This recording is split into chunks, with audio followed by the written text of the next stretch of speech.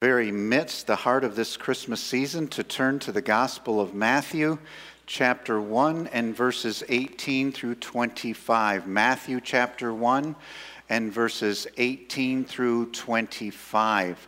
In our ongoing series on what it means to be a disciple, we, this Christmas season, are looking at specific examples of disciples of Jesus. In other words, rather than just asking the question, what is a disciple? What is a follower of Christ? We are looking at living examples. And the example that we are looking at this morning is Joseph. Joseph, the husband of Mary, the earthly father of Jesus. And our big thought today, our main idea for this message is disciples trust God even when they don't understand, even when things don't make sense. And in Matthew chapter 1, verses 18 through 25, a passage that's often read this Christmas season, we read, "Now the birth of Jesus Christ took place in this way. When his mother Mary had been betrothed to Joseph, before they came together, she was found to be with child from the Holy Spirit. And her husband Joseph, being a just man and unwilling to put her to shame, resolved to divorce her quietly. But as he considered these things, behold, an angel of the Lord appeared to him in a dream, saying, 'Joseph, son of David, do not fear to take Mary as your wife, for that which is conceived in her is from the Holy Spirit. She will bear a son, and you shall call his name Jesus, for he will save his people from their sins.' All this took place to fulfill what the Lord had spoken by the prophet. 'Behold, the virgin shall conceive and bear a son, and they shall call his name Emmanuel,' which means God with us. When Joseph woke from sleep, he did as the angel of the Lord commanded him. He took his wife, but knew her not until she had given birth to a son, and he called his name Jesus." Well, our first point this morning is believing isn't always easy. As children of God, we are asked to trust him and believe him, even when we don't understand his ways, even when his ways don't make sense to us. There are two verses in the Old Testament that every Christian needs to have ingrained in his or her mind, and that is Isaiah chapter 55 and verses 8 and 9. You know them well, or many of you know them well, but we need to hear them again and again. It says, "For my thoughts are not your thoughts, neither are your ways my ways, declares the Lord. For as the heavens are higher than the earth, so are my ways higher than your ways, and my thoughts than your thoughts." God's ways, God's thoughts are higher, much higher than our ways and our thoughts. And so we will not always understand what he is doing. We will not always, or things will not always make sense to us. Let us never, ever forget he is infinite and we are finite. And I say that because Christians often go through times of suffering and hardship and trials. Christians get illnesses and diseases, and sometimes they die from those illnesses and diseases. Sometimes Christians get sick when they're young, and sometimes they die when they're young. Sometimes Christians lose their jobs. Sometimes Christians are treated unjustly and unfairly. We have brothers and sisters in Christ all over the world right now who are enduring persecution. Sometimes Christians die in hurricanes and tornadoes. Sometimes Christians are the victims in a mass shooting. The Bible is filled with people who did not understand what God was doing in their life, and yet they trusted Him and they believed Him. That in many ways is one of the great sub-themes of the Bible after salvation. We think of Noah, asked to build this great boat, this great ark. He'd never seen rain before. We think of Abraham, who was asked to pick up his entire family and move them to a land he'd never been to before, and he was asked to start his life all over again. We think of Joseph in the Old Testament, who was betrayed by his brothers, sold into slavery by his brothers. He was unfairly, unjustly, falsely accused. He was put in prison unjustly and falsely. And through it all, he trusted the Lord. We think of Moses, who spent 40 years in the desert, didn't know what God was doing with his life, didn't know what God had for him in the future. He just walked with God for 40 years. We think of Job. Job lost everything. He lost all of his possessions, and all of his children were killed in tragedies. And yet Job cries out, "The Lord gives, and the Lord takes away. Blessed be the name of the Lord." The prophet Jeremiah was called to preach to a people, to faithfully preach to a people who for his entire ministry rejected him and his message. All of the apostles except one of them were martyred for their faith. The one who wasn't martyred was the apostle John, who was exiled and banished to the island of Patmos. We think of the apostle Paul, faithful to Christ after his conversion, and yet in much of his ministry, he was beaten, he was stoned, he was once left for dead. And what is his reward at the end of his earthly life? He is beheaded. That is how he dies. Yes, we are called to trust God as Christians, even when we don't understand, even when things don't make sense to us. We often forget the hard and difficult circumstances that surrounded the birth of Christ. We kind of have this sanitized understanding of the nativity scene, of the manger. We kind of see it in these glowing, wonderful kind of storybook terms, and I understand that. But we must not forget the circumstances surrounding his birth. The times at that particular juncture in history were hard times. They were difficult times. Those who were used by God were asked to exercise faith in the midst of their own confusion and questions. Nothing like the birth of Christ, obviously. Nothing like this had ever happened before or would ever happen again. These men and women were asked to be the main characters in a divine drama that would change the world forever. Joseph finds out that the woman he is engaged to, with whom he has never had relations, is pregnant. In verse 18 we read, "Now the birth of Jesus Christ took place in this way. When his mother, Mary, had been betrothed to Joseph, before they came together, she was found to be with child." Now stop right there. It then says, from the Holy Spirit, but Joseph did not know that at this point. He just knew that the woman to whom he was betrothed is pregnant.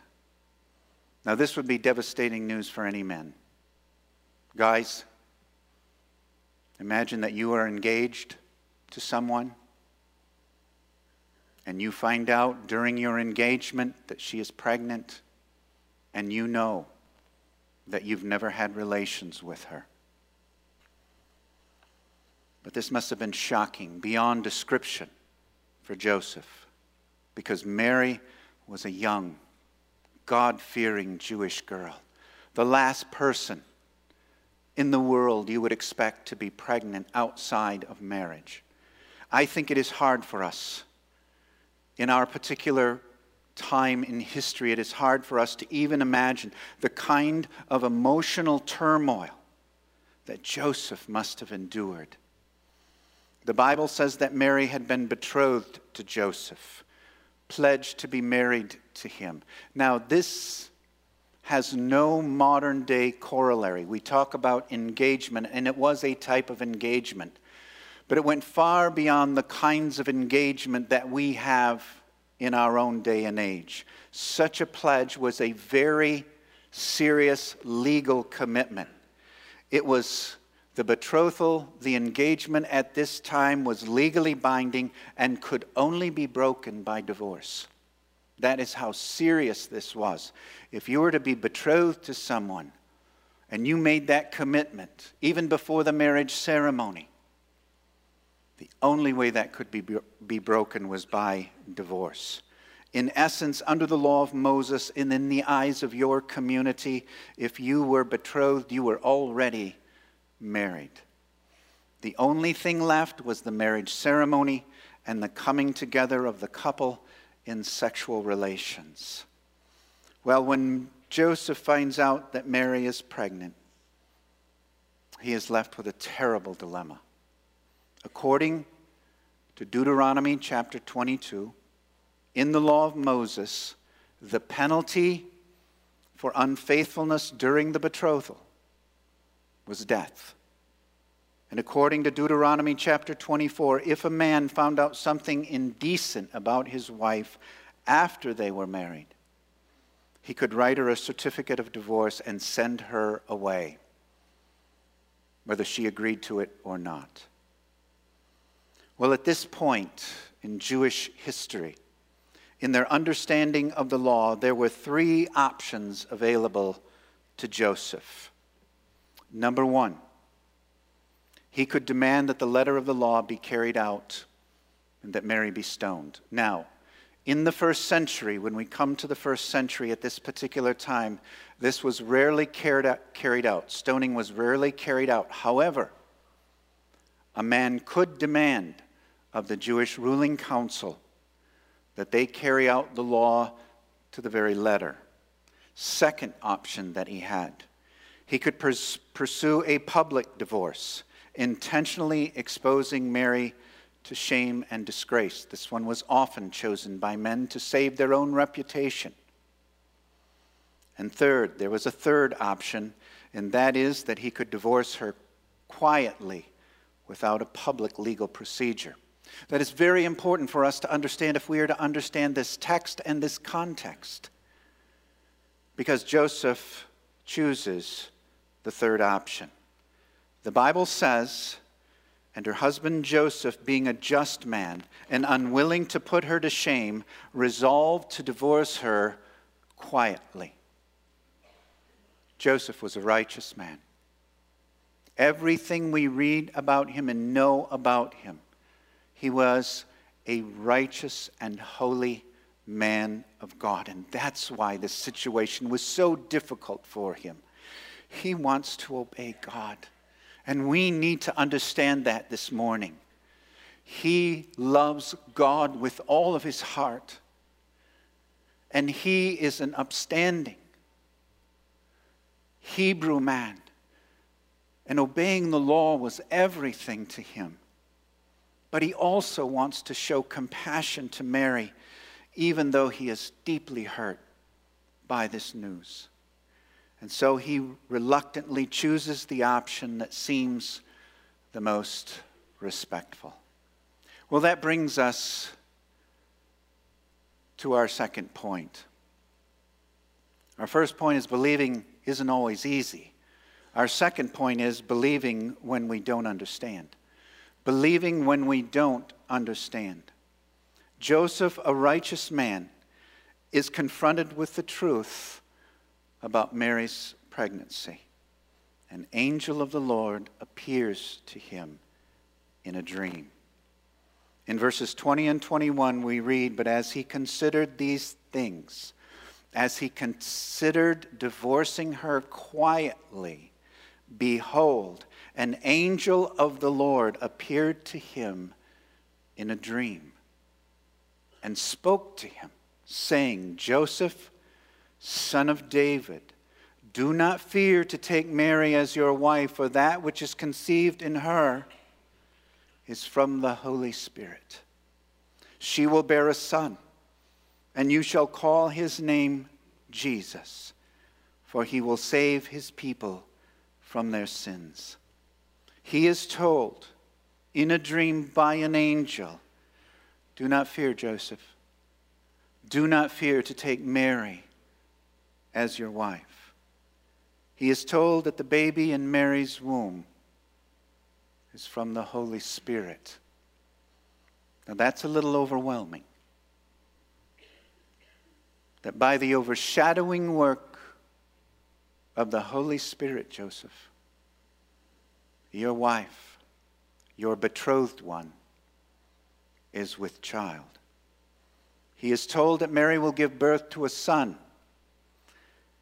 He is told that the child's name is to be Jesus. He isn't given an option on what to name him. He is to name him Jesus. And he is told that this son will save Israel from their sins. Here is a mortal man being told, in essence, that his wife, his betrothed one, is bearing the Messiah. After thousands of years of prophecies, Joseph, no different than any of us here this morning, is asked to believe that Mary is pregnant by the work of the Holy Spirit, and she is bearing the Son of God. And as if this isn't enough, Matthew, the author of this gospel, gives us, in essence, a postscript. In verses 22 and 23, we read, all this took place to fulfill what the Lord had spoken by the prophet. Behold, the virgin shall conceive and bear a son, and they shall call his name Emmanuel, which means God with us. This is the prophecy of Isaiah chapter 7. This prophecy had been given 730 years earlier. 730 years have gone by. And now an angel comes to Joseph and says, you're it, buddy. It's time. History is coming to this grand fulfillment, this grand stage, and you are an essential part of it. Well, at this point in the story, we often forget that Joseph's response was not a foregone conclusion. We will never understand this passage until we understand that Joseph had a choice. He was a human being given a choice by God. Would he believe? Would he believe what the angel told him? Would he obey would he obey the angel when the dream was over? This one night would change Joseph's life forever. Please understand this morning, Joseph could have awakened and decided to follow through with his plans to quietly divorce Mary. You know, we often talk about the shame and rumors that Mary endured, and she did. Being pregnant before she had ever had relations with her husband, before the betrothal. But we forget about Joseph. Joseph also had to endure the rumors. Did you hear that Joseph got Mary pregnant before they ever came together or before the wedding ceremony? Do you know that Joseph and Mary had a baby out of wedlock? Did you know that? And we think that's something now. This was a very strict, very conservative religious culture. It's hard for us to imagine the decision that Joseph had to make. He could have gone either way. But Joseph chooses to believe God, to obey God, and to place his entire future in the hands of God. And the key word in that sentence is God. He believes God. He trusts in God. He obeys God. He places his future in the hands of God, even when he didn't understand, even when it didn't make sense to him. Joseph walked right into the middle of the supernatural.